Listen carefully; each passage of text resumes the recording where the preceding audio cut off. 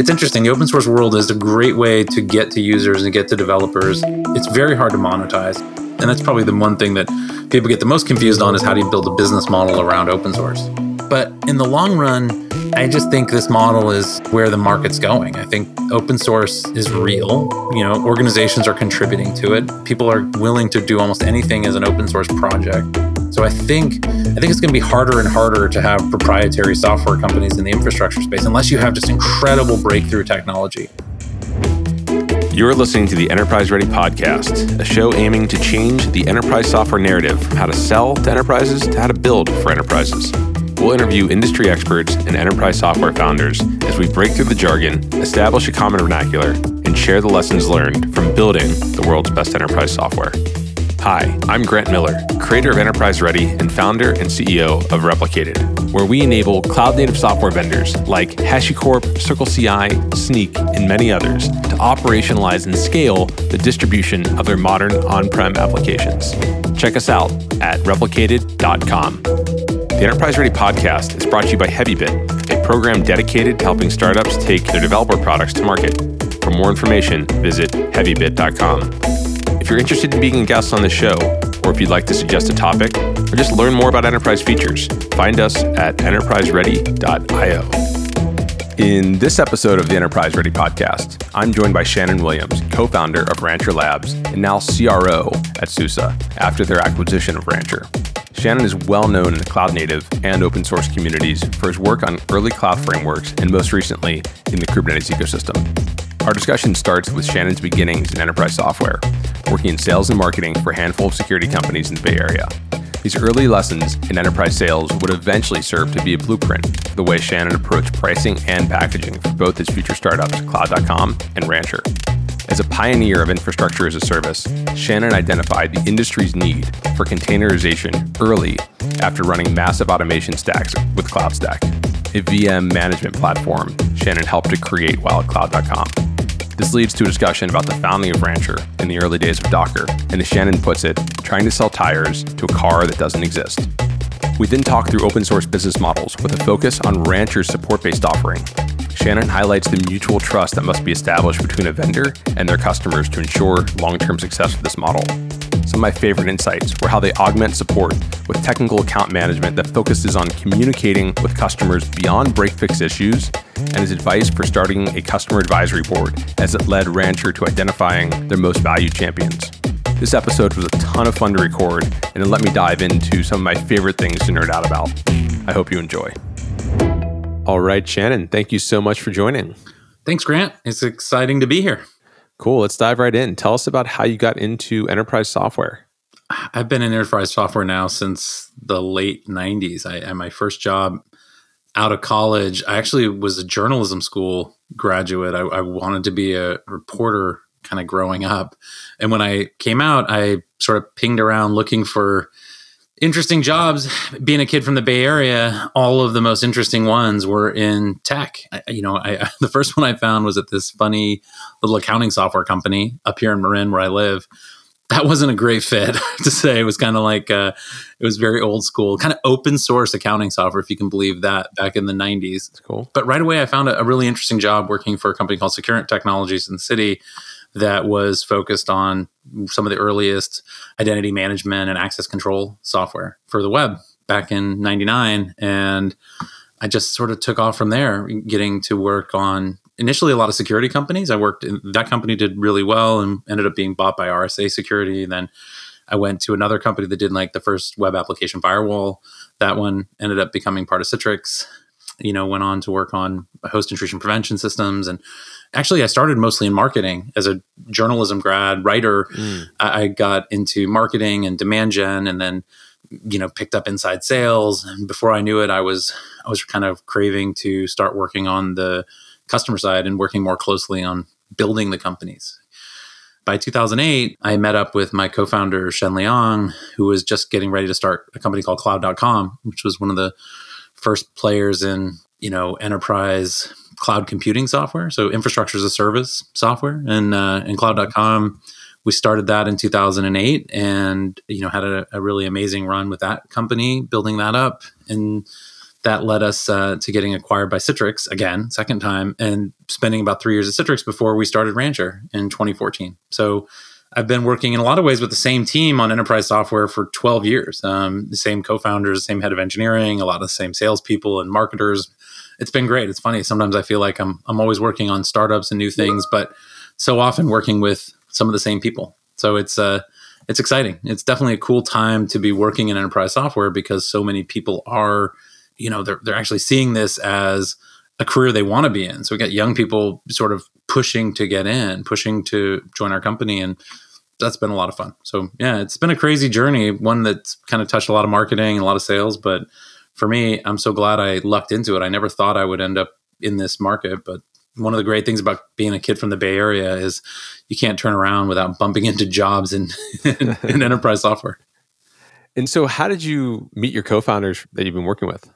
Well, it was interesting. I had been over in Europe. The company before we started this was headquartered in the Bay Area, and I started with them in the Bay Area, and the CEO asked me to go over and be the head of European sales while I was there. And that was a company called Solid Core Systems, which ended up being acquired by McAfee.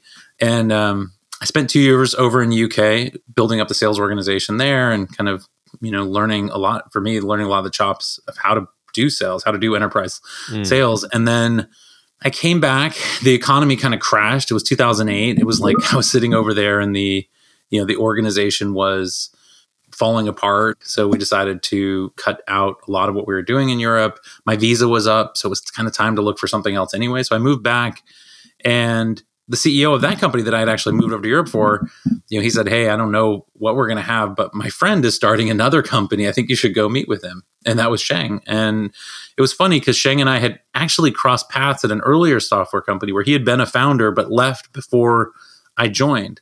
So I knew of him, but I didn't know him, but we knew a lot of the same people. So we had this great connection through the CEO of that company and a couple other founders that I had worked with at another company. So we sat down and just hit it off really well from the beginning. And at the time, Amazon was like a year old, AWS and the early parts of cloud computing were being built. And he was really, excited about the potential of building effectively a software platform that mirrored what Amazon did, but could be run anywhere. And that, when you think about it, it's sort of the genesis of a lot of what we've been doing. That ended up being CloudStack. The product we built there was called CloudStack. And that then led to OpenStack, which was an open source project that ended up competing with CloudStack, but also, kind of being heavily influenced by what we did.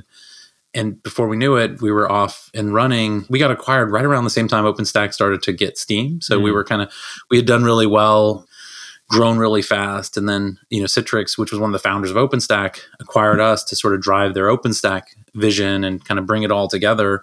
And that ended up being, an interesting challenge, sort of living inside of a company that had one vision and trying, they were primarily a desktop computing company trying to get into enterprise software, or at least enterprise infrastructure, which is a little different than where their strengths were. And so we spent about 3 years there working on that project, but it never really took off inside Citrix. And at the same time, we were seeing some of the challenges that would come to plague OpenStack down the line, which was building these big, fully, enterprise platforms based on virtualization and storage and networking was a lot more than most organizations could handle. And I would say by 2013, 2014, it was pretty obvious that level of IT investment in building up massive automation stacks was probably not going to be the future, right? More than likely, you would have cloud dominating sort of infrastructure and potentially something much easier coming along. We were even running into at the time sort of the need for containers because we were already dealing with, one of the large banks who was running a large cloud stack deployment on premise and trying to figure out how to move workloads between that and the cloud. And I remember playing around with very early versions of container software, even before Docker. And then 2013, Docker kind of springs into being. And, it became really obvious very quickly to Sheng, Darren Shepard, my other co-founder, that there was a really interesting opportunity here to build a new layer that was much more portable, much easier to implement, and could be implemented anywhere. It didn't require hard infrastructure. It could be implemented right on top of virtualization, right on top of the cloud as a new abstraction. And that led us to start Rancher. And, from there, we started, luckily we'd had a lot of success. Our previous company had done really well for its investors. So we had kind of the benefit. The first time raising was brutal. I can tell you, going and raising money back in 2008 in the middle of, for cloud.com. Oh yeah. This is like RIP good times, right? That Sequoia deck It was brutal, man. We must have talked to 30 VCs. And, we had Redpoint, a good friend of Shang's, had just become a partner there, loved Shang, had worked with Shang, was like, we're in already. So we already had one, just getting one more because they just needed another company to kind of set the price. And finding that second one was so challenging. But we lucked out. We found this amazing company, Nexus Ventures, that was brand new, was just sort of getting set up in the middle of the downturn. They were a VC out of India, of all places, but they had just opened a Silicon Valley office, had this incredible guy, Narain Gupta, who was on the board of Red Hat, knew infrastructure cold and was like, yeah, I like this. So we sort of scored this unexpected investment. And once we, were able to raise I think we raised 6 million maybe back in 2008. We could get going. And it's always the hardest part for anybody with that first time, that first round, getting a chance. Then you can go do something with it. And we were able to do really well there. I mean, we grew really fast. We kind of lucked out. We focused on the telcos. That was sort of our key thing, was all the telcos had big MSP businesses and they were all kind of terrified of being disrupted by Amazon. So we were able to kind of sell in early before there was even an enterprise private cloud business. We could sell to Korea Telecom and British Telecom, and GoDaddy was an early customer. In fact, that's where I met our other co-founder, Darren Shepard. He was the chief architect at GoDaddy in the sort of GoDaddy heydays when they were buying Super Bowl ads and all this stuff. He was the architect there that was working on the cloud, and it was classic. He would just keep coming back and telling us how shitty our product was. And so, your product's horrible. This thing is just garbage. I was like, my first introduction to Darren was as a customer. I'm like, well, look, and he'd be like, I think it needs to be like this. I think we're just going to write our own. Honestly, I don't even think we could possibly use yours. And I just fell in love with him. He's one of the best people I know. And he was so good at breaking our product and telling us how to fix it and then just fixing it himself. Once we were open source, he was just plugging holes at left, right, and center. And it was just kind of the journey just got rolling from there. But raising the second time, night and day, right? I mean, once you've had we first company sold for a couple $100 million. So it was a very good outcome for the VCs, but it was still kind of just getting going kind of when we got acquired. So it was a lot easier to raise the second time. We were able to raise, money before we even really started the company. So you had a little bit, but that actually kind of was, in some ways, you're not quite as baked. Sure. We knew we wanted to work on containers. We knew we wanted to work around Docker, but we weren't really sure.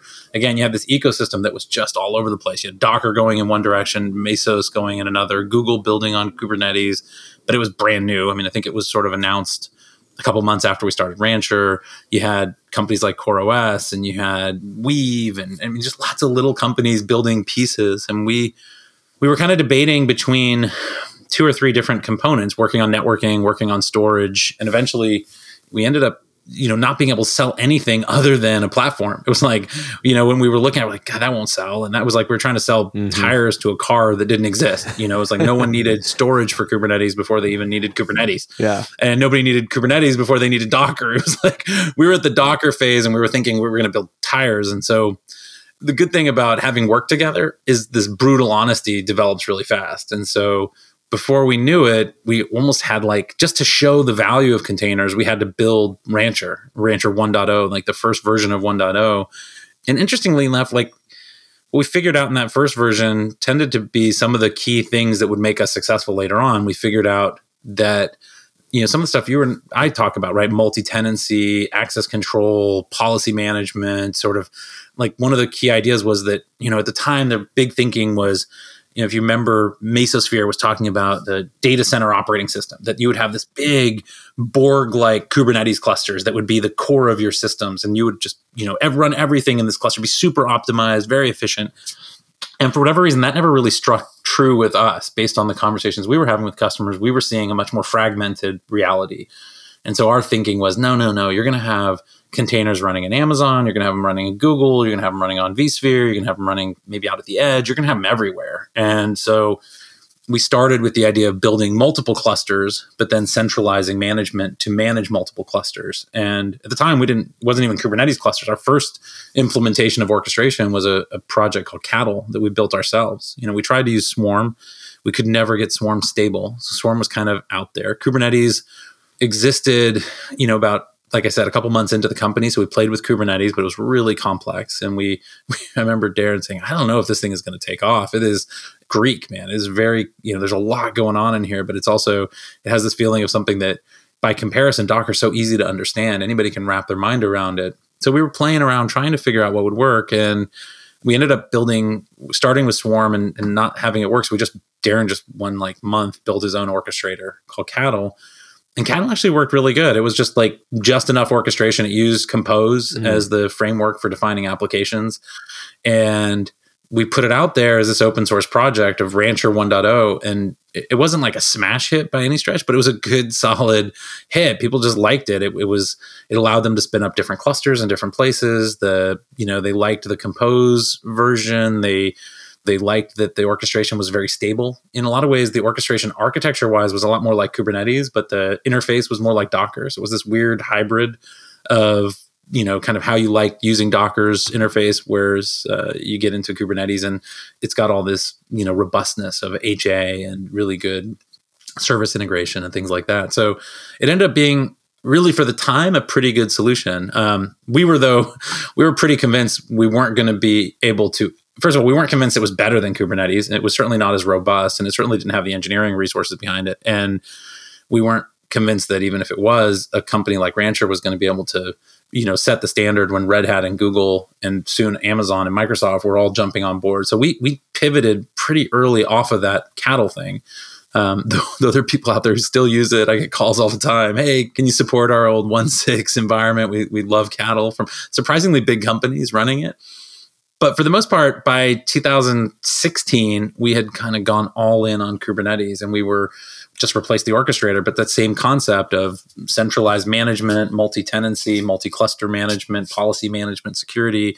And then from there, it kind of just grew. The application catalogs, the UI, all the monitoring and logging, and sort of more and more of the CNCF ecosystem started to pour in. And it was funny because we were never really a leader. We were always, we were behind Docker, behind Mesosphere. Red Hat was this enterprise Kubernetes leader, but our product was really good. It was open source. People loved it once they got their hands on it. And we just saw this steady, slow growth. It was 1,000 new deployments every month, and 1,000 the next month, and 1,000. And then, we started to close a lot of business pretty consistently as people implemented it and just liked the product. It was this is and we had a very open model from the beginning. We're we're going to go full open source. We're going to try to get this thing out there.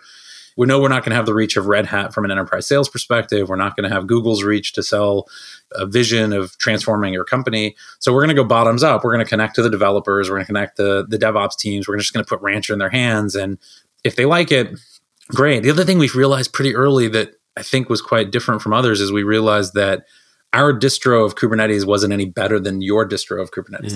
A distro of Kubernetes is just a distro of Kubernetes. It wasn't we knew Kubernetes better or had a better Kubernetes. We had a Kubernetes distro, but we really, in the cloud from 2017, as soon as there was GKE, a good Kubernetes hosted service, we were integrating with those really aggressively and pushing people to use the cloud-based Kubernetes when they were in the cloud. And so that kind of strengthened our story because at the time, VMware wasn't even in the market. Red Hat was still pitching OpenShift everywhere, and it was still single tenant. It was it was more Borg-like than multi-cluster management-like. And so we were really kind of the only game in town. If you wanted to do hybrid, you wanted to do multiple data centers, you wanted to centralize your policy, and you didn't want sprawling clusters. And so pretty quickly, we just started knocking off really big accounts, right? Big banks, big insurance companies, companies in the entertainment industry, the government. And they all started pretty small. We kind of got one thing right, was that we had a pretty high base to enter because we were open source. We didn't want to sell it real cheap. We wanted to sell it for, we needed people to really spend 50, 60, 70K to get started because we couldn't really support them for less than that. But we also weren't charging $500,000, $1 million, $2 million to get started. From an enterprise perspective, we had a pretty inexpensive starting point, but from an SME perspective, we had a pretty high starting point, which kind of got us in the right mode. We were adding 40, 50 customers a quarter, as opposed to adding hundreds of small ones that we probably couldn't have supported, or only adding 3 or 4, but they were spending $2 million each, where we would have been pretty dependent on, very long sales cycles. We had a lot more rapid selling model. More velocity, yeah. Yeah, and that got into a lot of growth, right? So expansion became a big part of what we did. So it all started to roll, by 2018, and we started to feel like, okay, now we've really onto something. Yeah, so let's rewind a little bit, because I think even the beginning of the sort of the cloud.com stuff is really interesting. And I think it's interesting, there's a through line here around open source. And so what was the relationship between, kind of cloud.com and CloudStack and then OpenStack? Like, how did that come about? Yeah. So what happened there, 2007, 8, right? You got Amazon starting to emerge and these other cloud providers. There's the Sun Cloud at the time. There's a handful of people that are doing like early infrastructure as a service clouds. And there was one other company that wanted to build a software cloud, wanted to do what we were doing. It's a company called Eucalyptus Software. Sure. So there was Eucalyptus and CloudStack were the two. Martin Mykonos, right? Exactly. Great guy. And they were a bunch of professors from down in Santa Barbara who were building they built sort of a first version of their product a little before we did. And then we built CloudStack, shortly thereafter. Both products were open source. Eucalyptus was fully open source. CloudStack was like, we open sourced everything but our adapter to vSphere or something like that. We had a few things that we didn't, but we did have more of what I would call an open core model. Like we were open source, but we hadn't gone all the way. But we were getting good traction. Like I think what we got right that they got wrong in the Eucalyptus side was they really focused on the enterprise to begin with. It was funny. Like this market was getting reasonable amounts of investment. Everyone was sort of watching it, and people knew it was going to be a big deal. That there was this infrastructure as a service software seemed like it threatened vSphere. So VMware was going to have a product. There was a lot of talk about vCloud and vSphere getting in. And before OpenStack comes around, there's a couple like big deals that everyone's paying attention to. The funniest one was Zynga, the like Farmville, the gaming company. They were like one of Amazon's first really big customers. Like they were at one point, I think they were like a third of AWS was running Farmville games on Facebook. And they're like, we're spending a fortune. We've got to get out of Amazon. We've got to move this into our own data centers. We're going to be this huge gaming company. So they run this big bake off between us and Eucalyptus. It was probably the first really good private cloud deal to go build a, multi-million-dollar huge infrastructure investment private cloud. And we end up winning this deal, and really a lot of the technical improvements we made there were kind of core because, dealing with them, the networking in these private cloud things is just so complex and you really have to put a lot of investment into that. And we were coming into that Zynga deal with, kind of neck and neck with Euclid. They were sort of the early favorite. They seemed to be in the position most likely to win the deal, but we kind of came from behind to end up winning it. And winning it was really based on just really, really working with their architects to build a networking model that would work for the cloud. But it ended up being super valuable later on as the market scaled. We had these big cloud providers that were the telcos, but they were all trying to compete with Amazon, right? Their goal was to build their own infrastructure as a service cloud and offer utility-based computing. This was like the first company who wasn't trying to compete. They were just building a giant cloud for their own internal use. And then there were more and more and more afterwards that. But we got rolling with that Zynga win. All of a sudden, we had a great reference. They were talking publicly everywhere, and then the deals started coming in. And probably not that long after that, it was probably 2010, but I could be getting the dates wrong. We probably closed that deal in 2010. And right around then, Rackspace, Citrix, and Dell ended up being the founders of OpenStack. But Rackspace kind of reached out to us and said, hey, what do you think about open sourcing all of CloudStack? And we were like, yeah, we could probably consider doing that. And I think they were talking to the team at Eucalyptus a little bit too, but they ended up deciding at the last minute. Oh, NASA was involved. NASA was the other company that was involved. But they decided at the end that they didn't want to do that. They wanted to start from scratch, that they didn't like something about our architecture. But we were also not fully, like we were kind of semi-committal, right? We were kind of rolling and we still were doing pretty well with this, especially with the enterprise, we were doing kind of well with this open core model. And so in a lot of ways, we weren't fully committed to going all open source and they weren't fully committed to not building their own thing. And so they say, hey, no, we're going to do OpenStack, but we'd like you guys to be part of it. And we're like, well, why would we be part of building something that we've already built? And but to his credit, Sheng was like, yeah, let's just be part of it. It can't be bad to be part of it. So let's just be part of it. Maybe if it turns out to be better than what we have, we'll throw away what we have and use this new open standard. And if it turns out to be worse, then we'll compete with it. And so if you ever go back, like in the open, like we're in there as a founding member of OpenStack, and I spent all this time at these OpenStack conferences, and they were all trying to beat us. Like at some level, you Google CloudStack versus OpenStack. There's all these CloudStack versus OpenStack articles back in 2010, 2011, 2012, as people, were baking off one versus the other. And at the time we were like, well, we can't be not open when they're open. So we ended up making CloudStack an Apache project and going fully in on open source. But even then, it was just all the momentum in the market was really with OpenStack. I mean, before you knew it, you had Red Hat and, SUSE and Ubuntu. Everybody was sort of jumping on, let's get onto this bandwagon.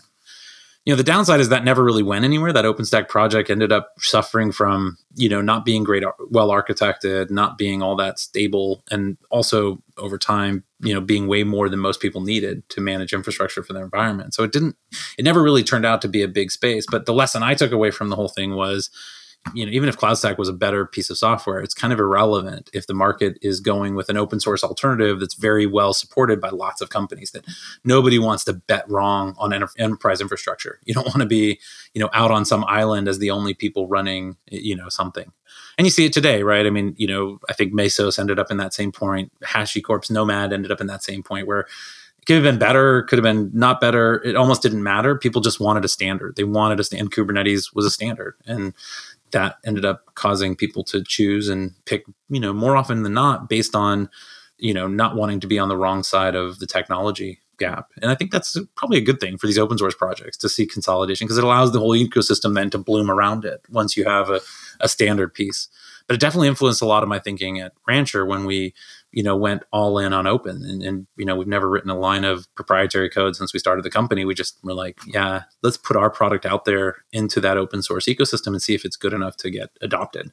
And if it is, maybe we get things that start to take off. And interestingly enough, while Rancher took off and became really popular as a management layer, the one that really took off for us later was K3S, this really lightweight, dumb, simple Kubernetes distro that could run, on a single node at the edge, just exploded. And, now is driving a ton of business that's focused on just these new types of embedded systems and, shipping Kubernetes with your device, shipping Kubernetes with your ATM machine or, your medical device, or, embedding it in nuclear power plants, or now even shipping software, right? Just like I just have software, I'm just going to embed K3S, ship the whole thing out to my customers. And that's probably the first time we've ever had like what I would think of as a really huge hit on the open source side. I mean, Rancher has been really successful, but K3S, 10 times as many people using it, even as Rancher. So it's interesting. The open source world is a great way to get to users and get to developers. It's very hard to monetize. It creates, an enormous amount of challenge when you're raising money and you're trying to build a business model. But,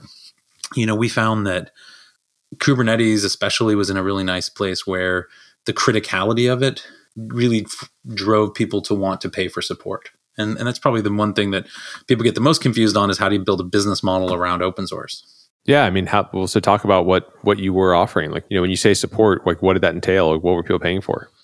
Well, from the beginning, there's a bunch of open source models that people have been successful with. They tend to range from the simplest, which is, hey, here's our open source software.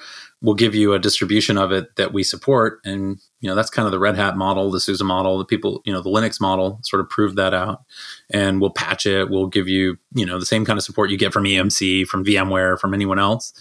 That's the model we ended up going. Then there's a lot of open core models where people tack on a lot of closed proprietary software on top. And it's like, hey, if you pay, not only do you get support for the open source bits, but by the way, we'll give you a whole bunch of other tools around security or multi-tenancy, almost like the SaaS model where you add in more functions for your paying customer. There's an open source version of that. Mm-hmm. Tends to have the distinct problem that once you pay for those things, if you ever stop paying, you kind of have to rip the whole thing out and start over. So it's, unfortunately, it kind of breaks the whole point in some cases of open source, which is a bit more leverage and less lock-in. And then there's the SaaS model of open source where, hey, here's the open source version, but we have a really good hosted version. You don't really want to run this, do you? We'll run it for you. We ended up in that first category. We provided of just support for Rancher. So the customers, they'd put it into production, and if it was critical for them, they would put a support contract in place with us, or we would provide, that enterprise grade support. But one of the interesting things about it is you learn pretty quickly, you better be really good at support because, your only value is how good you are at making sure the customer is getting great support, getting their questions answered, root cause down. You have to draw a pretty wide circle around what does it mean to support a product. So, getting into supporting the product, but also its dependencies. These days, if someone's buying support from Rancher, we're supporting the Rancher product, we're supporting our distro of Kubernetes, we're supporting our integration to all the public cloud Kubernetes, we're supporting Docker or Containerd, the daemon, below that, the networking layer that's inside of Kubernetes. We're supporting Prometheus and Istio and OPA. And you get it. It starts to become, you're not really supporting just one thing. You're providing this ecosystem of support. But for the customer, that's what they need, right? They need someone who they can call if something's not working in the platform. And so that's allowed us to kind of increase value over time by providing support for more and more of the ecosystem, what we think of as the CNCF ecosystem. And that, it's not easy. It's not as sticky. Churn can be a little bit higher because there's nothing preventing a customer from leaving, right? They just, say the project's not quite as important to them. Maybe it's no longer in production, but they're still running it. They'll just turn off support even while they're still running the system. And very often, 98% of the users of Rancher use it without paying us anything, right? They just use the open source and they love it. They manage, all their EKS clusters, for example, on top of, using Rancher. They don't need support from us. So, we've been able to really find these interesting use cases in these places where the market does need us to provide a lot of value, but it's kind of a continuous battle to keep pushing more value into the platform, providing infrastructure in more places, and also making sure that support is just fantastic. Because if we're not getting an 8 or 9, on an NPS score, we risk having churn that we don't want to see, right? That makes it too hard to build the business. So we were really good at that. We had a fantastic customer success management team that really enabled us to meet all of our customers' expectations and ensure we didn't get into the problem of paying for support and then not being happy with what you paid for. But it took some learning to get there for sure. Yeah. So this is really interesting. How did you price that support package? Was it like an ELA or was it based on some amount of usage? Yeah, this was a really good learning for us as well. When we first started, we weren't sure at all how to price it. So we priced it based on like vCPUs or CPUs under management, something like that. And later we just sort of simplified it a little bit. But, at the time we were kind of competing at some level with Docker themselves. And they had approached it in a very simple way. It was like per node pricing. So the number of hosts you had running Docker, you paid them, say, $2,000 or $3,000 per host, list price. And that was it. So you could buy 2 hosts or 3 hosts or 4 hosts and get started. In fact, they rapidly got to 600, 700, 800 customers, but a lot of them were spending less than 20 grand, less than 10 grand. And I was really worried about that business model because there were a lot of people who want to do the same with us. They're like, hey, just let me pay for the 3 nodes or my first starting environment. But I kind of knew support quality was going to be really important. And I knew we weren't all that good at doing support early days. So we decided not to do it that way. We decided to sell our product based on a per node price, but with a minimum of 20 nodes and then a management server cost too. So we sort of charged for a platform level fee for the Rancher management server, which allowed us to get the price closer to, 50, 60 grand to start with for a customer. And, there were people who were really upset about that. I'd have people say like, I'm just using 3 nodes or 5 nodes. I've got a little cluster. Can't I just pay 10 grand? And we would say, look, you're welcome to use the software. It's 100% free. But for support, I can't make any money charging you only 10 grand.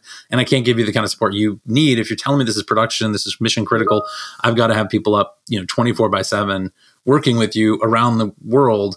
So I'm sorry, no, I can't do that. That really helped, like being really transparent and walking away from deals, being very comfortable to walk away from deals. That was critical for us. So, it probably kept us from having as many customers, but the customers we had, they really had to sell it internally. They had to go get someone to sign off on spending 50 grand. And so the churn was less. There was, a real commitment to doing it. And it ended up being perfect. It was just sort of the right sweet spot where we were We were able to add customers. It wasn't too high to be prohibitive. It also wasn't too cheap that we weren't making enough money to hit all of our business goals. And so we were able to beat our number quarter after quarter after quarter after quarter. It was just in this model of seeding the market with open source and then seeing it come up, get to production, at least in those big enterprises that had money to spend.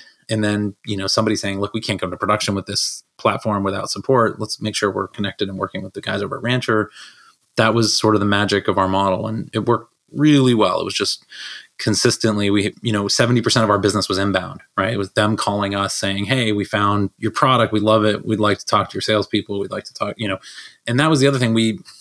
Our marketing team just knocked it out of the park. We didn't focus on marketing on who needs enterprise Kubernetes support. Our focus was all on, building with Kubernetes, like helping you understand how to build with Kubernetes. So we ran, just an almost insane number of virtual events, right?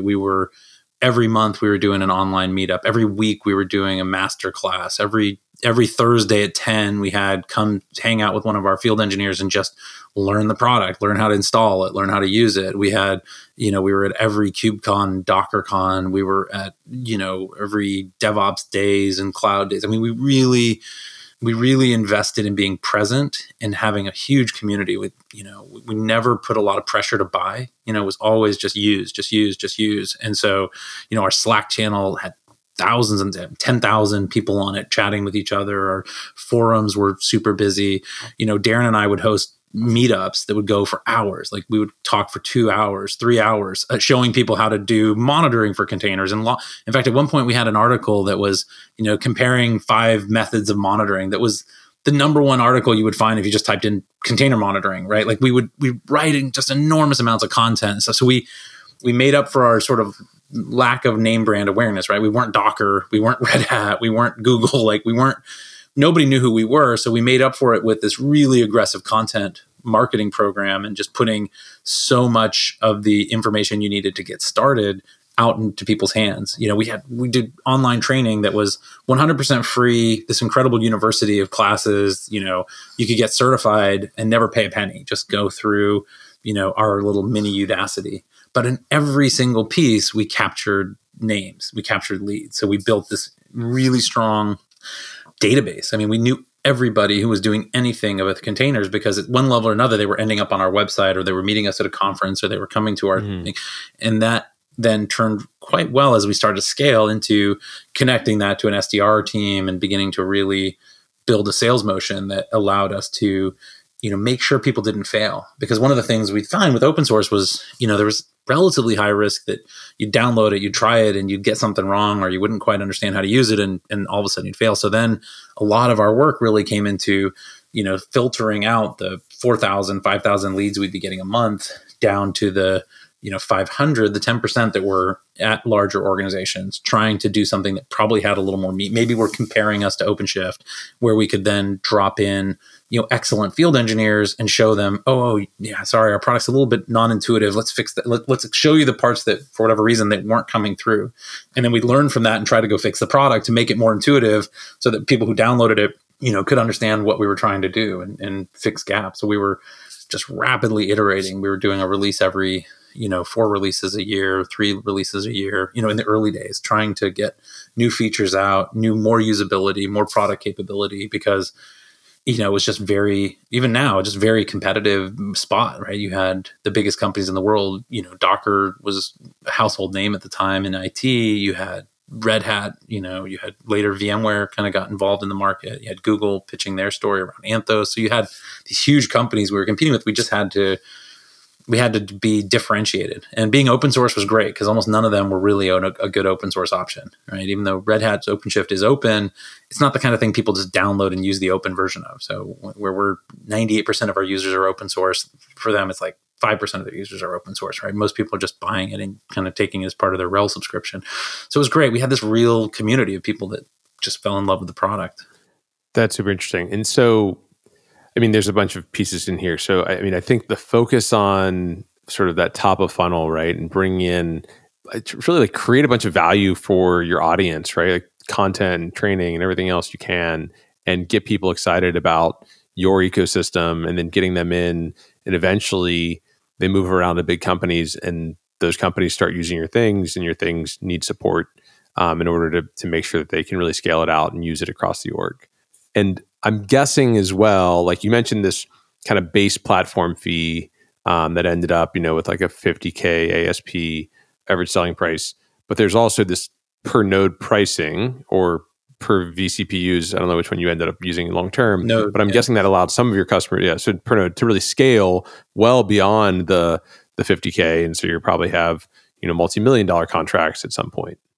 Yeah, that's exactly right. I mean, you nailed it, Grant. Is that, we used almost like a high-low strategy. We tried to have a kind of a high management fee, but a relatively low node fee. So we were price competitive. When a person looked at us and they said, well, Red Hat's charging me $2,500 per CPU pair, right? So it's $5,000 for a host. We were like, well, we're only $1,000 for a host, right? So this is a much more reasonable. Now, of course, Red Hat's discounts bring that way down. So it's not like we're really that far out, but we came up with a model that was strike a fair price for the management server and then make sure the node price is fair. It's kind of in the right ballpark where a company would say, yeah, that aligns with the value. Don't discount. We really were harsh about discounting because we were like, we're not the Kate Jewelers or whatever, right? Like we're not putting on a 70% markup on this thing. We're, you can tell our price is very fair compared to our competitors. So we were normally only discounting sort of maybe 10%, 15%, 20% if a person started to scale. And then, eventually that you have companies starting to push for ELAs, but we really never pushed for them ourselves. We always were like, no, let's just go by nodes. And it was always great because when they came back and said, no, we don't really want to go by nodes anymore, you knew you were kind of starting to get to the point where the value was starting to creep up. They started to see the impact of containers and Kubernetes, the product. And, again, we always were pretty easy to work with. We'd sort of work with them to understand what they needed and then take it down and do the deals and make sure they were satisfied. So we started to see that, really 2017, 2018, 2019, lots and lots more now, even now, to these days but it really has never stopped. I would say the interesting thing is despite that and all that growth happening, the quarter after quarter, we keep seeing more and more net new, right? So the net new customers, was 20, then 30, then 40 a quarter, then 50 a quarter, then 60 a quarter.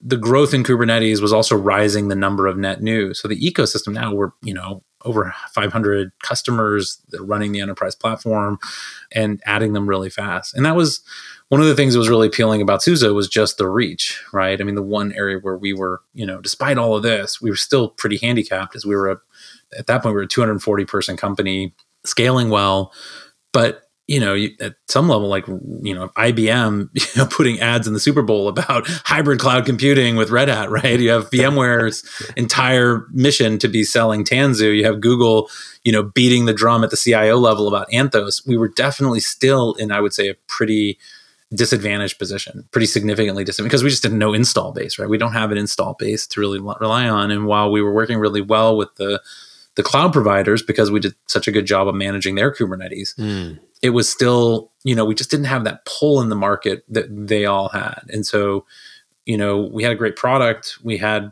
this nice inbound, just really strong message. But what SUSE was able to really bring to us and they really sold us on was, having 6,000 customers, right? Being able to, they had the Linux base in 30% of the world's Linux, right? They had this huge, huge market in Europe where they were just dominant. And they also had the benefit of having just been spun out. They were PE owned. So they had a very clear desire to grow, this, obsession about growing a business and driving the growth. They had a really great new leadership team. So it was a very unusual. I mean, I don't think we certainly didn't go into last year, especially in the middle of COVID, thinking we were going to sell the company. I think I would have bet almost anything that wasn't going to happen. And we were, hitting all our numbers, things were going really well, but they just had almost the perfect need for what we did. And they were kind of at the perfect scale and size to make it a really good fit where they could really help us accelerate. Plus they had the potential of, a future exit of their own that you could sort of see a big 1 + 1 = 3 opportunity working with them. So it was a tough decision. I mean, it's always a really tough decision to sell your company, but I think it was the right one. I've been super happy since we joined SUSE. It's been everything they promised, just this amazing customer base that loves them to death and, gives us a much better product portfolio and much more interest now in talking about the whole infrastructure stack, because now we can talk about, Linux plus the container strategy, plus, kind of everything from bare metal all the way up to the Kubernetes ecosystem. And that's interesting when you get into, we had tried for a while. We had Rancher OS, we had K3 OS. We've been trying for a while to see if we could build, a really kind of integrated stack. And now all of a sudden we get the world's second biggest Linux engineering organization.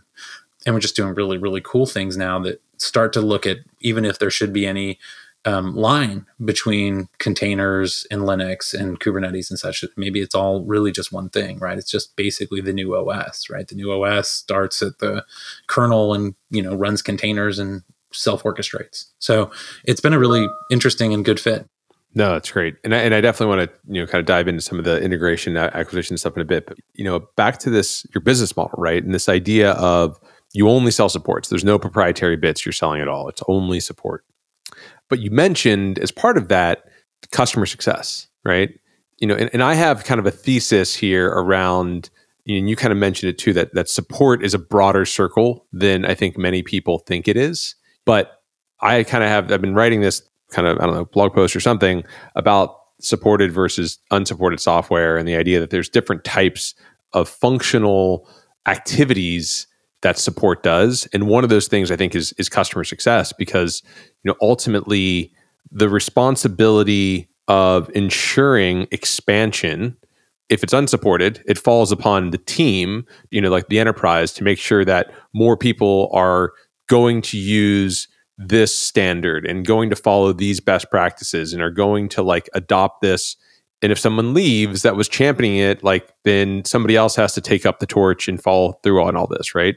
But when you work with a vendor, you are very incented to help them grow their usage of it and standardize on this, and so you end up, as part of your support, sort of ensuring that this is adopted broadly throughout the company, and then that there's continuity if someone does leave, or there's consistency between teams. And so I really think that support is so much more than what people sort of initially think about it as. Does that all make sense to you? Yeah, no, it's spot on. I think, by the time you're running a real enterprise software company, you better be doing more than, break fix. You better be doing more than drawing a very tight boundary around your product's bugs and fixing those bugs, because that's not what anyone signs up for. And that's not what they pay for. That's not what they renew. So it's funny. My feeling on support has always been that the best support organizations are really close to engineering, to drive product quality and things like that. At Rancher, we put this guy named Bala Gopalan, who ran our support organization. In fact, our support organization wasn't that good in the early days, and Bala was running our services team, and we moved Bala over to take on support, and he moved it into the engineering organization. So we kind of reported directly to one of our founders, Will Chan, who ran engineering. And by moving it into that team, it just kind of changed the perspective of the people in there, got everyone focused really on, time to address problems instead of time to respond. Mm-hmm. So really started working on, how quickly can we understand the problem, engage, get a solution, and help the customer with what they're dealing with.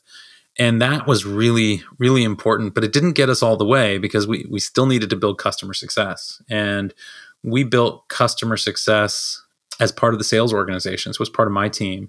But we addressed it in a really interesting way, because we weren't really sure what the profile of our customer success person should be. Should we be hiring someone who was kind of a technical person, more like a field engineer or a sales engineer as customer success, because they could get into the weeds a little bit more with the customer?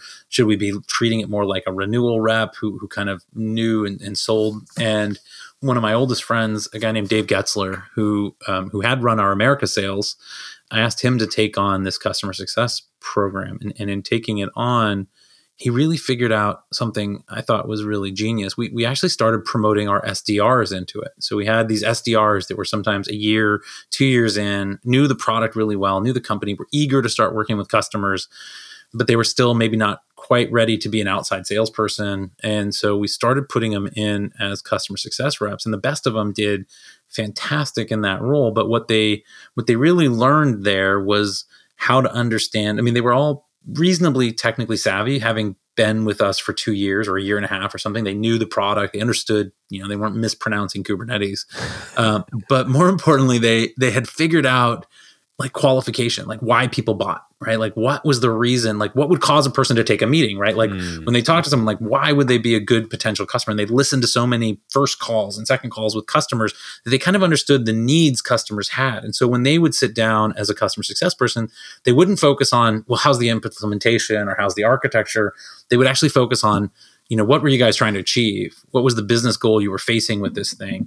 And who was the economic buyer? Like, who paid for this? In fact, what Dave really trained them to do, which was, I thought, brilliant, was to get incredibly close to the economic buyer. Because the easy thing is to get close to the technical owner of the system, right? You have this technical owner of the system who is probably a fan, likes Rancher, wants to talk to us all the time. He's easy to talk to, But then there's the economic owner who cares about whatever the output of this platform was. And often he's got people that he's reporting to or sort of dotted line into that are relying on his system in this case, on his platform in this case, maybe developers, maybe application owners, whatever. And so by making sure we had both of those relationships, obviously we were working with the technical people pretty hands in hand. They were the ones filing the tickets. They got to know our customer support team pretty well. Our customer support team was doing a really good job getting to know them. And the CSMs would understand their problems and sort of document them and track, features they were looking for and the like. But they always connected to the economic buyer. And because we had this very clear, most of our customers are on 1-year contracts, like 1-year support contracts. So, one of the first questions they'd be like, okay, a year from now, what do I need to make sure I've done to earn your business? Just ask that guy very bluntly, because I'm going to need you to renew next year and you don't have to. It's an open source product. You could just stop paying me. And so the person would just lay it out. Look, I need you to do these things. And we figured out pretty quickly that one of the most important things we needed to do was when there was actually a problem. When one of their engineers filed a Sev 1, we need to make sure that economic buyer knew about it. Because often the engineer wasn't telling the economic owner that there was an issue and that they were on it. And sometimes that would create a lot of chaos internally. And so what we found was every time a Sev 1, we actually built into Zendesk and Slack and everything, these alerts that would actually alert a CSM, hey, there's been a Sev 1 at one of your clients. This is what they're trying to deal with. Let you click here, read the ticket. And then they would then proactively be reaching out to the economic buyer and telling that economic buyer, hey, just so you know, we've got an issue with one of your systems. This is what it looks like. Our person's on it. I'm here if you have any questions. If we're treating this with the highest level of priority. But that outbound at the time of this, sometimes telling them about it, that, hey, John and your team has already let us know about this. We're working on it. I just want to make sure we're on top of it. If we're treating this the highest level of severity, we'll be back to you with a root cause analysis as soon as we figure out what happened and why it happened. Like, that made just this massive difference, because in those moments where they were stressed out, they were getting a reach out from us telling them, don't worry, we're on this. And then they could then tell that to someone else. They're like, yes, but we're on it. We understand what's going on. We think we've got a solution. And we would update them during that Sev 1 period. It was just like over communicate, make sure there was no gap in the communication. It's just things like that. It doesn't seem like a lot, but it comes from that person being comped on renewal. The renewal and the expansion, right? Like, he's only paid so it's that sales mentality of, you've got to get the renewal, and your bonus is really tied to the expansion, right? Like, your salary and your OTE is tied to the renewal, and upside is all tied to the expansion. You really want to drive this thing. And younger SDR centric people were perfect for this. They were hungry. They could be coached. And though a couple changes like that, we saw about a 30% reduction in churn, just getting more aggressive on this. So significant dropping. A lot of it came from making sure at the end of the year, we knew who had issues, who hadn't had issues, somebody who'd been running really smoothly, we were really proactive with to make sure, because that would be a challenge too. If you're selling support and someone doesn't need it, like, the product was so good, I don't file any tickets, that, you want to be a little bit careful about those, because they tend to be a little less likely to renew than somebody who's, in that sweet spot where they've had a couple issues and they see at least the value in having a support system. So I think it's just fun. I mean, I always found the customer success stuff fun. And Dave, who had never done it, he was always he was one of the head of BDs at that first company I worked for back in 1999, is where I met Dave. But he'd always been in sales and he'd never done CSM, but he was just such a natural because he understood how much impact the economic buyer had on the renewal and how to work closely with them. I love that. That's super interesting and not something that I would have thought of. And it's a great path for that kind of BDR, SDR, before they go into sort of that like field sales, enterprise sales, they can really work to get renewals. That's beautiful. One thing, as you're saying this idea that those customers who don't have issues, right? Like what was your CSM team doing to help them? Is it best practices? Is it more usage? Like, what were they? It was a little more challenging, to be fair, when you had people that weren't having issues, and especially over time as the product became more and more stable. What we were really working with those people on was roadmap type of things. We'd make sure we were doing roadmap briefings, talking about what they needed. Like, how was the platform working for them? Was it great? Was there something that they'd like to see?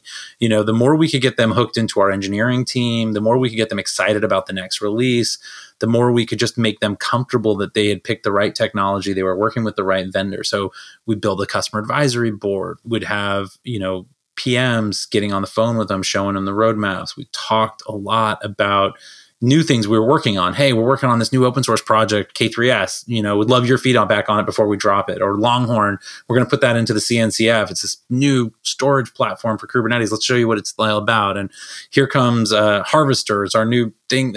Like, we kept building new things and we kept putting them in front of them.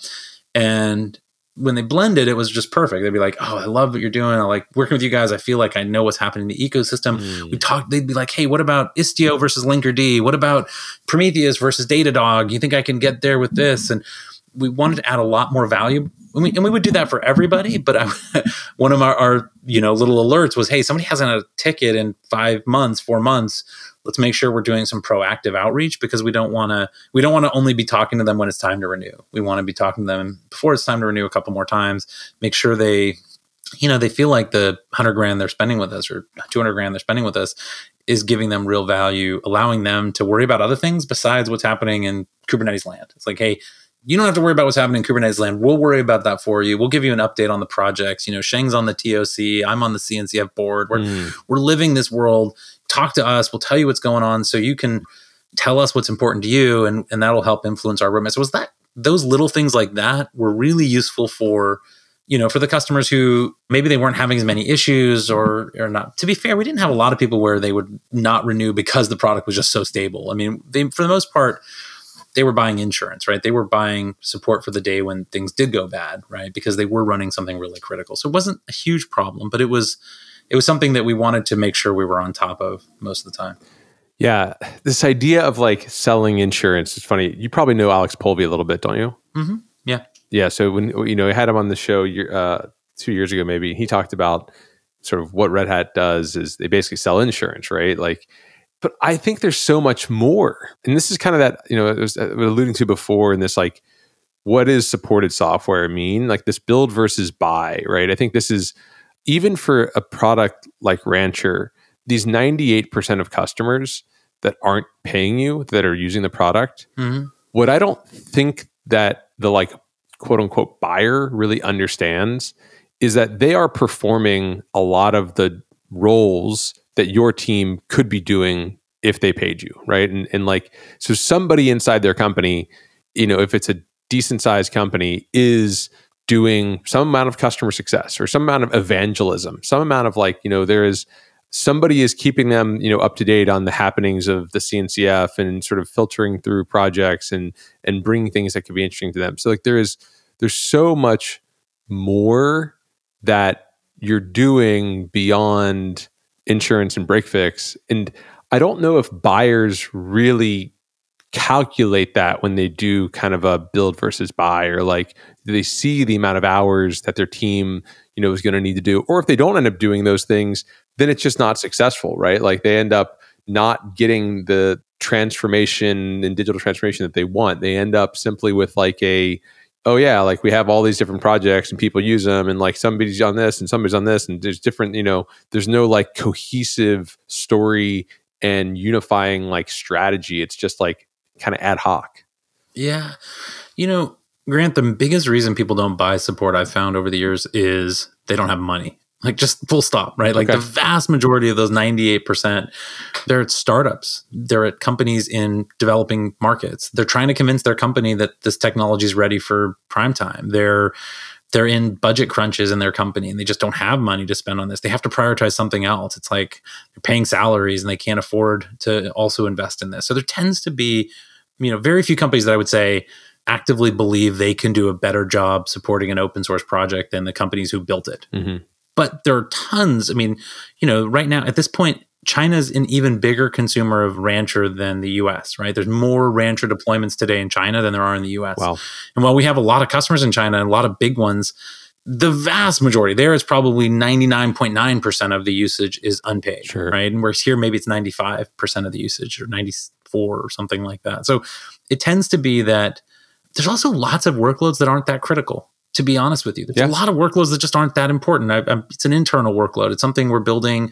I'm not running, my company's main transacting systems. I'm just running, something that does some HR processes. If it goes down, I'll reboot the system. It's probably going to be fine. So there's this, to me at least, I always find that there's almost always a really good reason. There's a few people that just think they can build anything better. And those, God bless them, let them go and do it, because they're the hardest customers to make happy anyways. And they're sure. So I'll tell you this, I don't think our business would be bigger if we were closed source. Oh, no. I don't think people would be just beating us up to buy, I think my gut feel is that the people who, who underestimate that cost of open source, they don't last that long in enterprise IT, because you get burned once or twice and you don't grow. Your career gets stalled out. And that's the problem in IT. You're the guy who says, yeah, we got this. Don't worry. We're going to build our own Kubernetes platform. We're going to build our own version. I can't tell you how many times I come in and someone is replacing the guy who built their own rancher has been fired. Now they've still got their own rancher and they've got to tear it down and replace it with rancher. And it's yeah, that guy, why was he fired? Oh, because the system was totally unstable, right? Because he had 4 engineers trying to do what we have 150 or 200 doing. And it couldn't keep up with the latest builds of Kubernetes, and it couldn't keep up with the changes in OPA, and it couldn't keep up with the changes going on in Prometheus, and it couldn't keep up with the changes in Docker. And again, you could build a basic provisioner that says, hey, go create, a cluster, but building something that also has multi-tenancy and also has, some of the business logic you need about who's allowed to do what and defining, it's just hard and it takes work. So I think I always feel like those, you see those in the early days of a market when people don't really know that there's good solutions out there, and there's bright people who love to build. I love those people. They tend to be, a lot of the time they figure it out themselves too. The smart ones kind of realize, oh, I've been building this thing, but now there's this rancher and it's totally open. Why wouldn't I use that? And we're starting to see that with this embedded market. Recently we did a partnership with NetApp where they had been building their own version of rancher kind of to embed and distribute. We just did another deal with a very large hardware company, and they were kind of going to build their own thing. And it was well, if you're open, we have leverage. You're not going to be able to, because that's what people want. Honestly, what is really powerful about open source is it's a fair playing field, right? When I sit down to negotiate an ELA, right?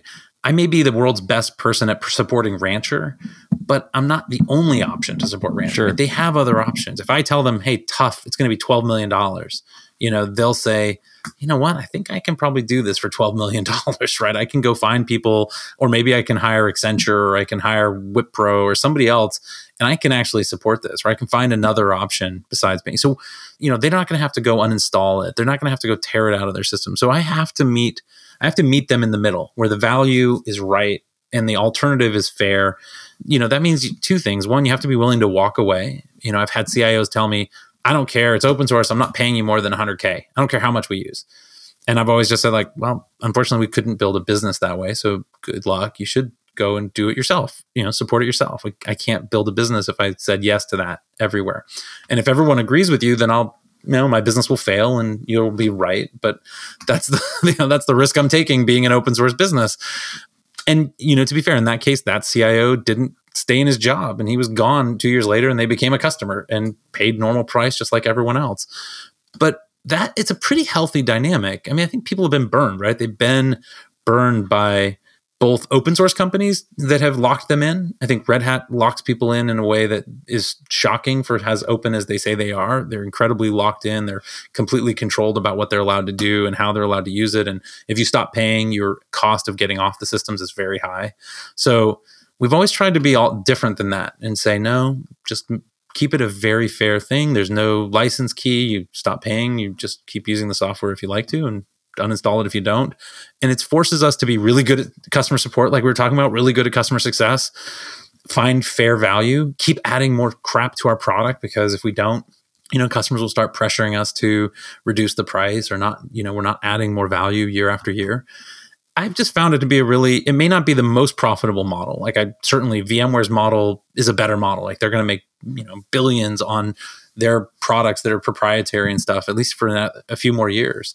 But in the long run, I just think this model is where the market's going. I think open source is real. Organizations are contributing to it. People are willing to do almost anything as an open source project.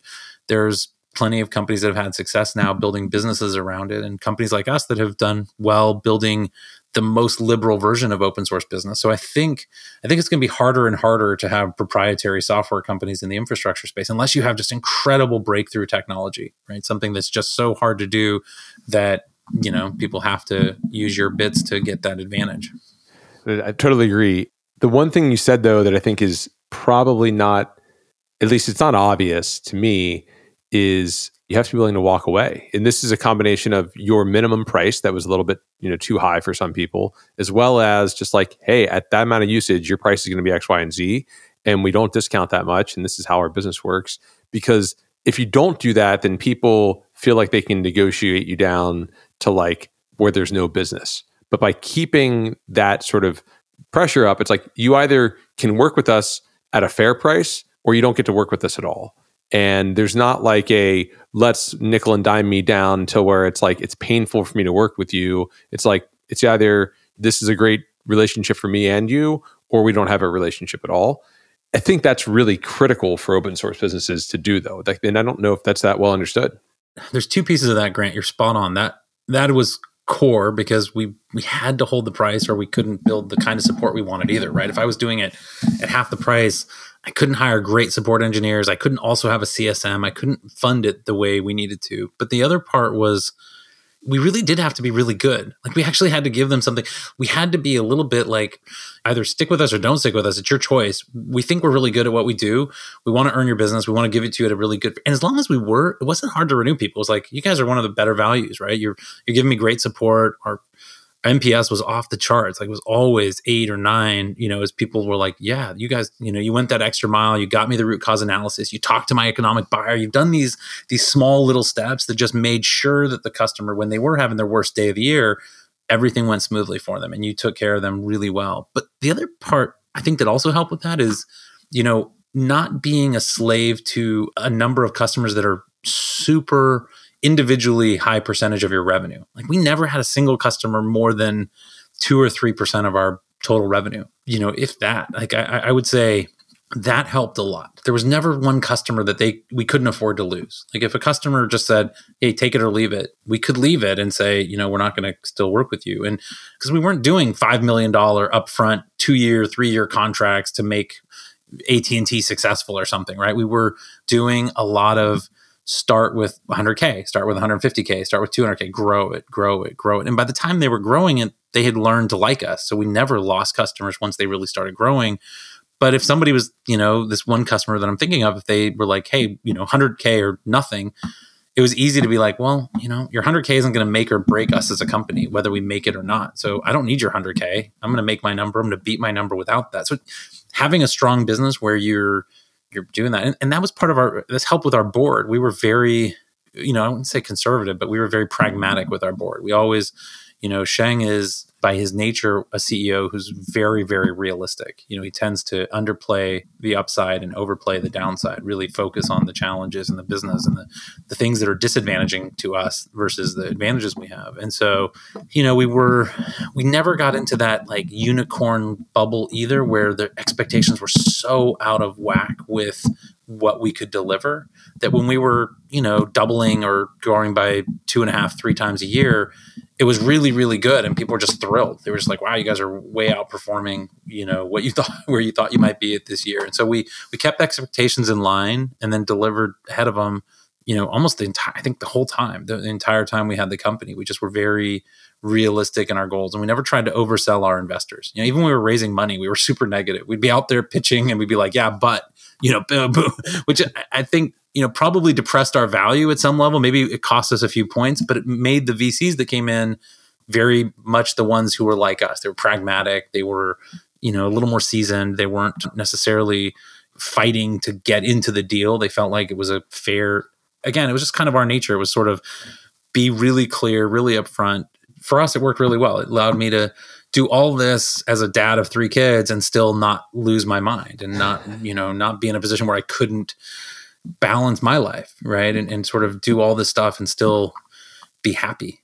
Because I think that's the challenge sometimes. You get all this success and things are going really well, but you're just, you're flying 250,000 miles a year. You're just nonstop every single minute. You miss out on coaching soccer, and you miss out on seeing the kids play, and you miss out on, keeping a reasonable balance with your parents as they get older and wanting to be around them. And I don't know, for me, it was really important. Maybe it's because, 20 years of working at startups. Like at some point, every day can't be the most important day.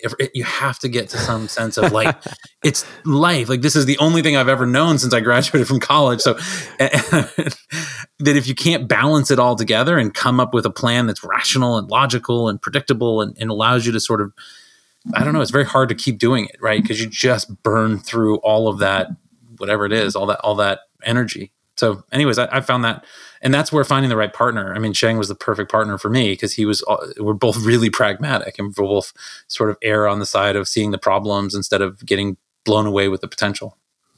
Yeah, I love that. My co-founder and I also like have this like thing where I think one of the more important things about being a good founder is I say like being just super even keel. Like you can't let the highs get you too high or the lows get you too low. And because when things go bad, you have to be like, well, it'll get better. And when things are going really well, you're like, what's going to go wrong next, right? Like there's always like, you can't last like this forever. And so there's this balance that you have to have. And I think it's because, it's like starting a company is kind of manic. And so you have to be just like as even as possible in order to manage it. COVID made that interesting, but that was like being like, on a roller coaster with a manic person who's like screaming in your face and you're like what's going on? But it sounds like, you got through it. We got through it. It's a really interesting challenge. One thing I want to come back to that you said earlier that because I've been thinking about it a bit. You mentioned like a customer advisory board that you built. Was that something you were involved in? Yeah, heavily. We've built one. We've kind of found it to be really useful, and they really tend to be this great opportunity, especially in a company of our size, right? And you're in kind of that mid ground where maybe you've got hundreds of customers, but not thousands of customers, where you can kind of identify the customers in your install base that are very thought leadering, whatever that word is. Sure. They show a lot of thought leadership. And so where you really, the kind of, everyone's got this, right? They've got the 20 or 30 customers that they just know better than they know their other customers. They're ones that they've personally spent a lot of time with. They may be early customers. They may be really strategic customers, or they're your biggest customers, but they could just be your smartest customers.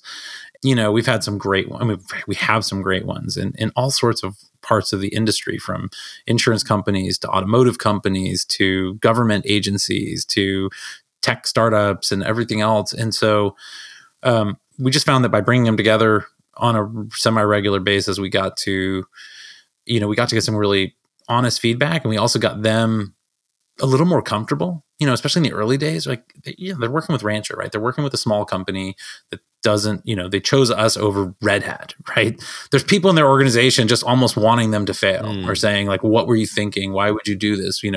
There's, Google's knocking on their door, VMware's knocking on their door. And so you want them to feel a little bit more comfortable too, that they're in good hands and that other people have made the same choice. And they're like, oh, wow. So these guys are here too. And these guys are here and these guys are, oh, wow.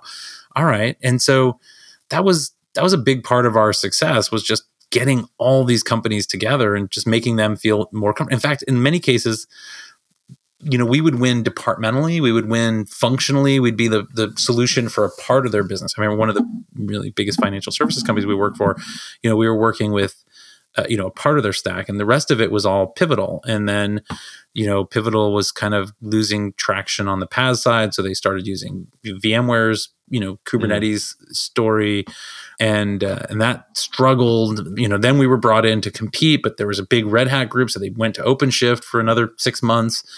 That failed, but our team kept supporting us and kept pushing us forward and saying, like, I know you guys don't, you don't trust that this smaller company can work for a company that's, one of the 20 biggest companies in the world, but they're killing it for our applications. We're the happiest group here. We're running Kubernetes longer and more successfully than anyone else. You really should look at them.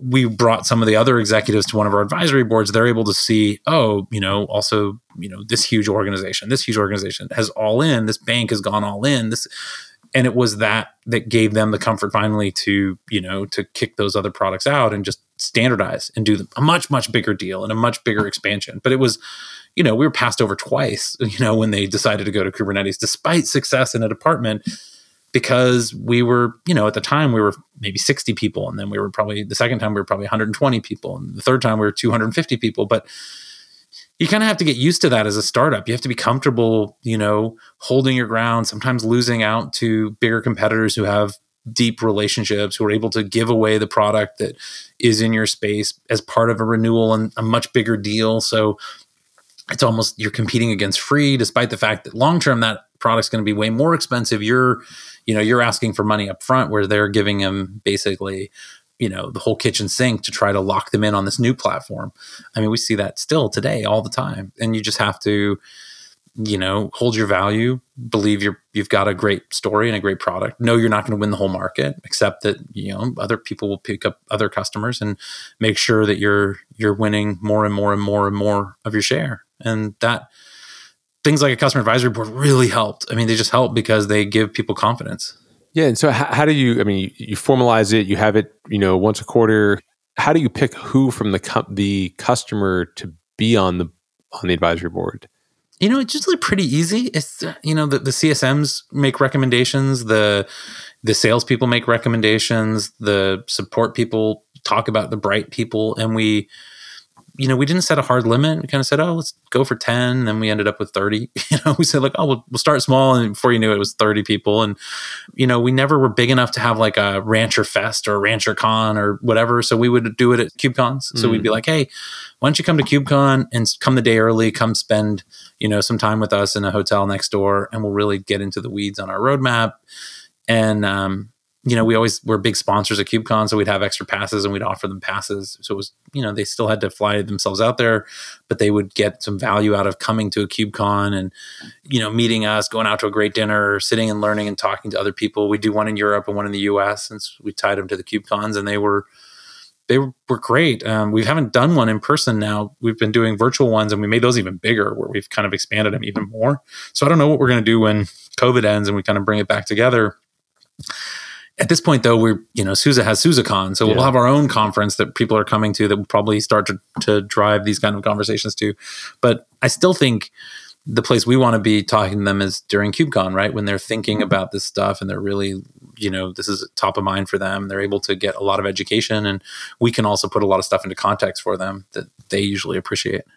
But what's the profile? Do you look for the executive, the manager, the hands-on keyboard person? Who's the... It's usually the architect and the economic buyer. So often we'll bring two people from a customer. We'll invite them both. Oh, interesting. If we're going with just one, it might be somebody who kind of fits both. Sometimes there's an economic buyer and an architect kind of character, but we never wanted to be too restrictive. I mean, again, they were usually, the cost of this is not going to break the bank for a funded startup, right? It's more important to make them really comfortable. And so, we would invite sometimes two people from the same company. We try to keep it at that, because you start all of a sudden, you'd have, these big companies would want to bring 7 people to your advisory board. And you're going to overwhelm the rest of everyone else. So we sort of capped it at 2, but we would also, try to be flexible and let them bring different people, different times. It wasn't meant to be a exclusive. Some people would have one person attend in the US and a different person attend in Europe, because they were global companies. Sure. So we might have, the same company in 2 different geos. But we never really got it off the ground in Asia. I mean, we had customers from Asia who would come to the US one, but Asia, we never got to the point of getting a customer's advisory board. We're just now starting to build one out in Asia. Oh, cool. So twice a year was the right cadence? For us, it was, yeah. I mean, we would do a virtual one and then an in-person one. So it was twice a year for each geo. So we do a virtual Europe, in-person Europe, virtual US, in-person US. Okay. So really 4 a year then, I guess. Yeah. Cool. But they were kind of mirrored. So we tried to do the in-person one, because the KubeCons were kind of split. So they were really, it was kind of like 2 a year, in the sense of we would do the virtual one for Europe when we did the regular one in the US, and vice versa. Oh, okay. But it wouldn't be virtual and together, right? It'd be not at the same time, but just sort of the same content, right? So we weren't creating, because we wanted to tie it to our store. Hey, here's what's coming. Here's what we're we usually had a lot of questions we wanted to get feedback on. So, and they were naturally about 6 months apart. So it was kind of a good way to do it, where we'd have a North America and a European version. Yeah. Okay. That makes a lot of sense. And then like who owned that? Was that your like customer success leader, Dave? Yeah, it was Dave and our marketing team kind of helped a ton. Okay. I mean, Pete Smales, our VP of marketing, is fantastic. CMO, he did everything. He's the kind of guy that just never said no, and he would take it on. He would he would run anything, any crazy idea we'd come up with. He was all in, and making sure they had hoodies and notebooks and all the likes. But yeah, it was some combination of Connie, our amazing event manager, and Pete and Dave would pull it off together. Got it. Yeah, that's super helpful. This is like I always say. I imagine these conversations is like us having coffee together, and this is just something I've been thinking about recently. So I'm like, oh, I want to dive deep on that. But hopefully, other folks are thinking about that as well. I mean, any other like kind of insights or kind of things that you think about a good customer advisory board, like what it accomplishes or best ways to run it? Any other tips? No, I think the big thing is just try to be consistent. It's hard. You got other priorities start to bubble up. Don't be afraid to reach out to them on the fly. Reach out to them with an email, reach out with a note, just saying, hey, what's going on? Don't think that your customer advisory board is sort of sufficient for communicating with all of your customers, right? So your customer advisory board is one thing, but that doesn't mean you don't also need customer webinars, right? Like customer advisory board is a subset, but there's usually 10 times as many customers who aren't on your advisory board. Make sure you're not under communicating to them and thinking you're doing a great job by talking to your advisory board. So we have to run, there we run Zooms and we run, different content, maybe a little bit more roadmap content that's a little closer and a little less discussion capable when you have 500 people on a Zoom versus 30 people in a room. But it's not sufficient to just run a customer advisory board. The customer advisory board is more about getting into the weeds a little bit and also getting them talking. Your job there is to present for no more than, like, one of the great things at a customer advisory board is to have a customer present. So typically we'll present for a bit, then you'll have one or two customers share their journey and talk about what their big challenges are, things they're worried about in the future, how adoption is going, and that gets people talking. So a little bit, the less we talk, the better in a customer advisory board. That's not the case when you're talking one to many in a big customer update. Those we would do in a more like a webinar. I would say one of the big things we kind of uncovered on, we used GoToWebinar as our tool in all the online meetups. We called them online meetups. We never called them webinars. We do these online meetups. And the thing we realized was that we always had people on the team whose job it was to answer questions in real time. And so we would get, one of the biggest challenges, you're out there presenting, it's hard to kind of engage, and you can't really do Q&A sucks on Zooms and stuff. But we found that the chat function or the Q&A function in there, if you responded really fast and you published the response out to the whole audience, you got incredibly more questions, and then engagement went way up. So I think I figured that out on like the first online meetup we did all the way back in 2015, was that I could hit reply to all anytime any question practically came in that was at all interesting. And I would, thank the person for the questions. Darren might be presenting and I'm just banging out responses. And it became this, we would get 500 questions over the course of a 2-hour thing. It was insane. People were just like, well, what about this? What about this? I don't understand. And then you got people like almost like firing back and forth answers to other people's questions. I'm not sure that's quite right. And you're like, oh, really? Click replace. And it would go back and it would start more conversation. And so it was almost like it was like I always said, I wish Zoom and Slack were one thing when you did a webinar, because I want people like heavily engaged if they're going to come to this thing. And that engagement was value that brought them back. So they would come back. And it was even more so when you're talking about your customer thing. Like, hey, we're showing some new feature. Well, is that going to be for this? Will that work like this? What if we're on this version? Well, we need to upgrade to this. And it's like those questions somebody else might be thinking them. So you just, by replying to all, and you just get everybody sucked in. And all of a sudden what was a, kind of dull one directional presentation where someone else is probably on ESPN, checking out a baseball score, is now, firing really fast, but you're not interrupting the flow of the information that you're trying to give out there, because otherwise you open it up to real live questions and it just, the whole thing grinds to a stop. So that was our one little, how to make these things interactive, was all about the reply to all feature in GoToWebinar. I love that too, because it creates a reason to show up in real time and like be a part of the live event, because generally there's not much incentive. And if I can consume something an hour or 2 days later at 2x speed on YouTube, it's preferable. Yeah. But if I know that I'm going to be able to really get questions answered and be part of like a broader conversation that's happening, then I will show up like at 10 a.m. PST, on Tuesday for that, like virtual meetup. That's really good. One of the things we did too was, this was kind of, I would say, in the height of Meetup. Like, remember meetup.com was really popular at the time, and it was sort of, which it's kind of waned a bit in the time, but we had this great slide at the very beginning of our monthly online meetup where we said, hey, just so you know, it's an online meetup. This is not a webinar. It'll be not a webinar thing. What that means is we only come when we're ready to talk about tech stuff. So we come here to demo. It's all live demos, no canned demos. We'll record it, but because of that, crap breaks. So just get used to stuff's going to break. We won't leave until all your questions are answered.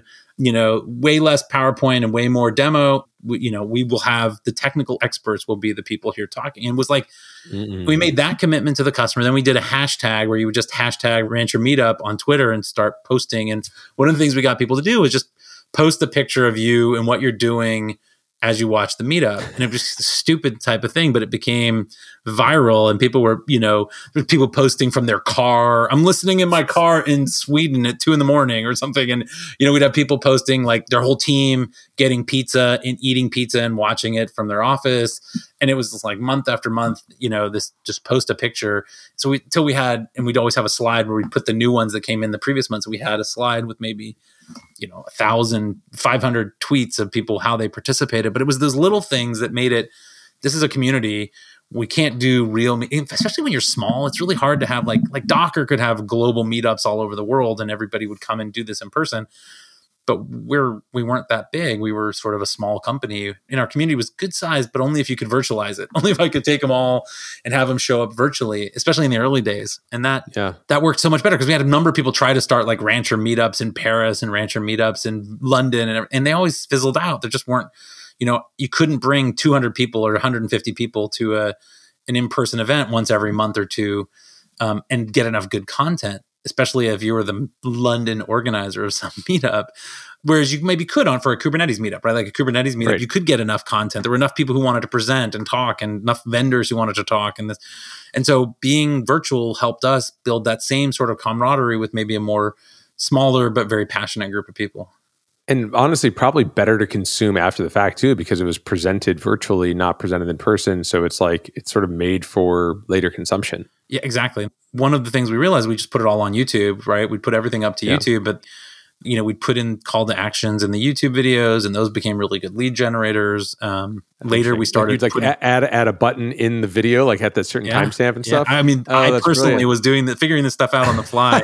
Grant was like, "How do you add a button to a YouTube video to download the product? Like, hey, download this thing. It's right here. Here's how you pull it. Here, get to the GitHub page for K3S or whatever it was we were pitching and promoting, and it was just all that all that hacky stuff is what." I don't know. If you're a founder, that's the stuff that's super fun. At least for me, that's the memories I have that are so good about it, is just, and like we just kept adding in planks. I kept thinking of marketing to me as this house you were building. And it was like, the online meetup would be like your floor, and you kept that floor. You didn't stop doing that, but it wasn't sufficient. Then you had to add walls. So you'd start doing these weekly, deep dive trainings for new users. And then you'd have to add a ceiling. So you'd start adding partner meetups. So we started doing every month a masterclass with some partner where it was like, or some open source project, and we'd bring them in to pitch something so we could add more value to our community. And then we'd start adding, things like we had something called a rodeo, which was like a 2.5 hour deep technical process that was in person at first and then later became virtual. But these Rancher rodeos, we've now had probably, 20,000 people attend Rancher rodeos, which are half day, deep dives on building your company's Kubernetes platform, and 40 people in all during 8-second presentations. Unfortunately, no. These are the rodeo. 8 seconds is like how long you're supposed to ride the bull for. I got you. No, it's unfortunately the rodeos were like we'd have to put 2 engineers on them because so many people would come and they'd be trying. We had to build a product to make the rodeos work. We had to build this thing.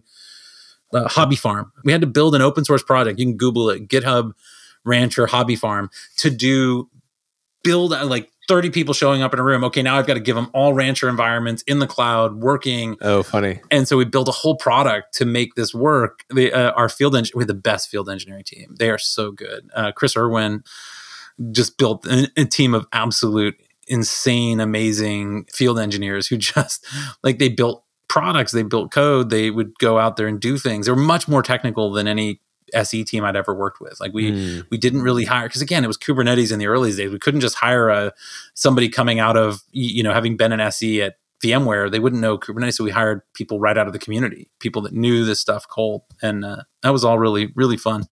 I love that. It's also, you can tell like Rancher did marketing well because you care about it, but it's also like there's just so much bad marketing in enterprise software. And so if you really care about it and you take some amount of like almost like a consumer marketing sort of perspective to some of these things, you can stand out heads and shoulders above everybody else.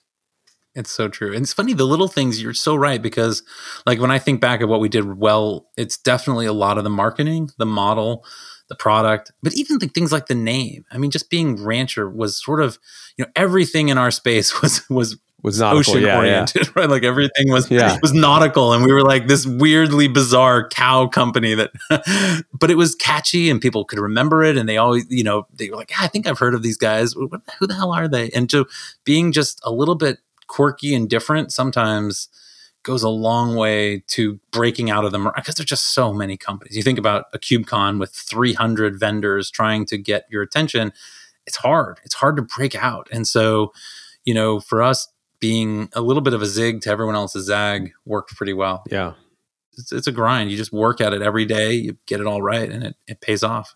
The other funny thing is you've like referenced how big Docker like is/was, or, throughout this, you're like, oh, we weren't as big as Docker. And it's like, and, obviously Rancher has had a much better outcome than they had at Docker. Obviously Docker's still kind of, chugging along, and they recapped, but like you became the like bigger brand and bigger company than Docker, did, which is funny, because you kind of think about how high flying that was. And you're talking about you're pragmatic and small and growing, but eventually, it's like the tortoise and the hare kind of thing, right? Well, for them, it was, they had such an innovative piece of technology. Solomon and the team was so genius that I guess to me, I always think of what we did as small fries compared to the impact of creating Docker. Oh, okay, sure. But I definitely would say that pragmatic sort of steady approach on the business side helped us in a market that was super dynamic, because but as well as anybody, this market is dynamic. It changed a lot between 2014 and 2020.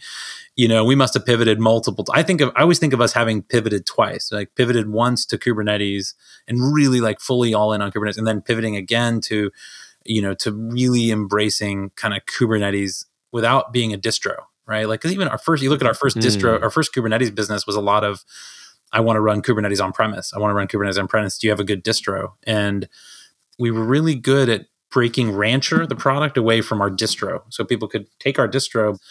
But that was a pretty big pivot. I think that was a big moment when we said, if we can't add value to EKS, we have no long-term value in the market. Like that, when you start with that sort of premise at a technical level, you're saying like, we can't add value to Amazon, we're hosed. It really challenges your thinking. I remember, talking to someone at CoreOS actually about, one of the reasons they sold to Red Hat was they weren't convinced they could add value on top of Amazon, that they could get there. And I think that was a fair point, that they had a distro and it wasn't clear without, but we always believed we could do something that would sort of go above the distro level and build something there and build an open source product that, our story was always, hey, if Docker is open source and Kubernetes open source, then the management plane should be open source. And we wanted to distinctly play in that management plane business without getting sucked down into it. But it was hard because the money was all in distros in the early days of selling this. Like, it was like, I need a really good, reliable, and even today when people buy, often they're telling us, okay, I need you to support K3S here and RKE here and EKS here. And that's why we have so many nodes, right? The size and the scale of our infrastructure. So it's, finding that value in a market where the cloud is going to be big is really tough. It's so interesting because we had to make such a similar pivot, right? Like where we had to extract the sort of admin console component of Replicated away from our Kubernetes distro. And it's funny because sometimes people think that Rancher and Replicated are competitive, but we do different things. Like I'm not sure how much you know about our business, but like we don't operate Kubernetes clusters. We like enable third-party applications to bring their software into, all these different environments. And so we had the same thought, though. We have to be able to, install into existing clusters and bring value on top of that existing cluster and bring value to both the IT admin who's managing these third-party applications, and that's a bunch of different integrations and workflows, but also add value to the vendor when they're distributing their application into an EKS cluster or an OpenShift cluster or a Rancher cluster. Like we never really think about ourselves as like a Kubernetes distro company. We think about ourselves as like the third-party, Kubernetes application company. And so it's just this interesting sort of parallels there, and eventually you're like, the whole point is to be compatible with the ecosystem and to work, with Rancher and to work with, EKS or OpenShift or whatever else is out there. It's so true. And, Grant, I've been a fan of what you guys have done for a long time because in a lot of ways it's very similar to us in the pragmatic approach. Like I was talking about all the way back to cloud.com where, at the end of the day, building a company is hard as hell. And if you can find a niche that you can cross into, then you have another chance, right? Like you can keep going. You get to keep playing. You're not out at the table, right? The problem is sometimes people don't get that and they make these huge bets and they have to be game changers. Everybody wants to be the next OS or the next, platform, whatever it is. And that's great. And every once in a while people hit, but that's like the vast majority of face plants in venture funding are it's going to be, oh shit, sorry. And I love the, like you guys carved out a really smart niche. Like, hey, a lot of these enterprise software vendors are going to need to distribute their software on Kubernetes. Like we can help them. We understand that. We can, learn from what we learned the first one and then learn from the second one, the third one, and become, we don't have to beat OpenShift or Rancher or anyone, right? We can be super differentiated in this group. And then who knows, right? What comes next? What comes after that? Where do we go from there? But it's all about getting that foothold, that chasm cross, especially when you're sitting in a position where you're competing with companies that are just so much more well-funded, right? That's, I always think of us in that position, but you're in the same position, right? Yeah. Where you're looking and saying, these companies are raising $100 million. How are we, going to do that? Or it's Google and Amazon or somebody, right? Yeah, exactly. And that's sort of where I'm looking at it always from, like, oh, Docker, they raised, $500 million. Mesosphere was valued at, $2 billion and was, laughed at, would never saw that we would have any chance against these types of companies. And, VCs told me, you guys have no chance. Docker is going to own everything in that layer. You're just absolutely going in the wrong direction. And so you have to be comfortable saying that's totally possible. Like what you're saying is totally possible, but we're going to go up for it. We're here and we think there's an opportunity and, maybe we can execute really well because executing companies that are pragmatic, that focus on very clear midterm objectives tend to be successes. They may not be the unicorn successes, but they tend to be really good successes. And I tend to have a lot of respect for companies that build good business, build actual pragmatic customer base. They tend to do it again and again, and they grow from there. So yeah, I'm a big fan. I think you guys are right on the right spot, and I think you're going to keep making smart decisions like that. Well, thank you very much. I definitely appreciate that. And I think we have the same approach. Just like you have to be very long-term oriented, right? Like this idea you're talking about of like customers that, don't choose you and you lose out multiple times, but eventually you win. It's because you're long-term oriented and you're saying, look, we're going to be here. You can work with us whenever you figure out that approach isn't right and you want to come here, like we'll be here to work with you and we won't hold it against you. Like we will very happily, take your money then and help you get successful and you'll be we'll create a success story. And it's both like that approach from like a mentality, right? Like our team, we always try to be very long-term oriented. I think it's really important, the relationships that you build, the way that you treat people. And, I want to look back in 20 years, still running this company and say like, yeah, we, people love working with us because this whole time we've really created a lot of success and we've never, been short-term and tried to, get the extra nickel or dime here. So makes perfect sense, man. I think you're taking the right approach. That's all we have time for today. If you're interested in being a guest on this show, or if you'd like to suggest a topic, or just to learn more about enterprise features, find us at enterpriseready.io. To learn more about HeavyBit, visit heavybit.com to check out the library. It's packed with amazing talks on sales, marketing, product, and general management from founders of developer tools companies and other industry leaders. This podcast is also brought to you by my company, Replicated. where we enable cloud-native software vendors like HashiCorp, CircleCI, Sneak, and many others to operationalize and scale the distribution of their modern on-prem applications to their largest enterprise customers. Check us out at replicated.com.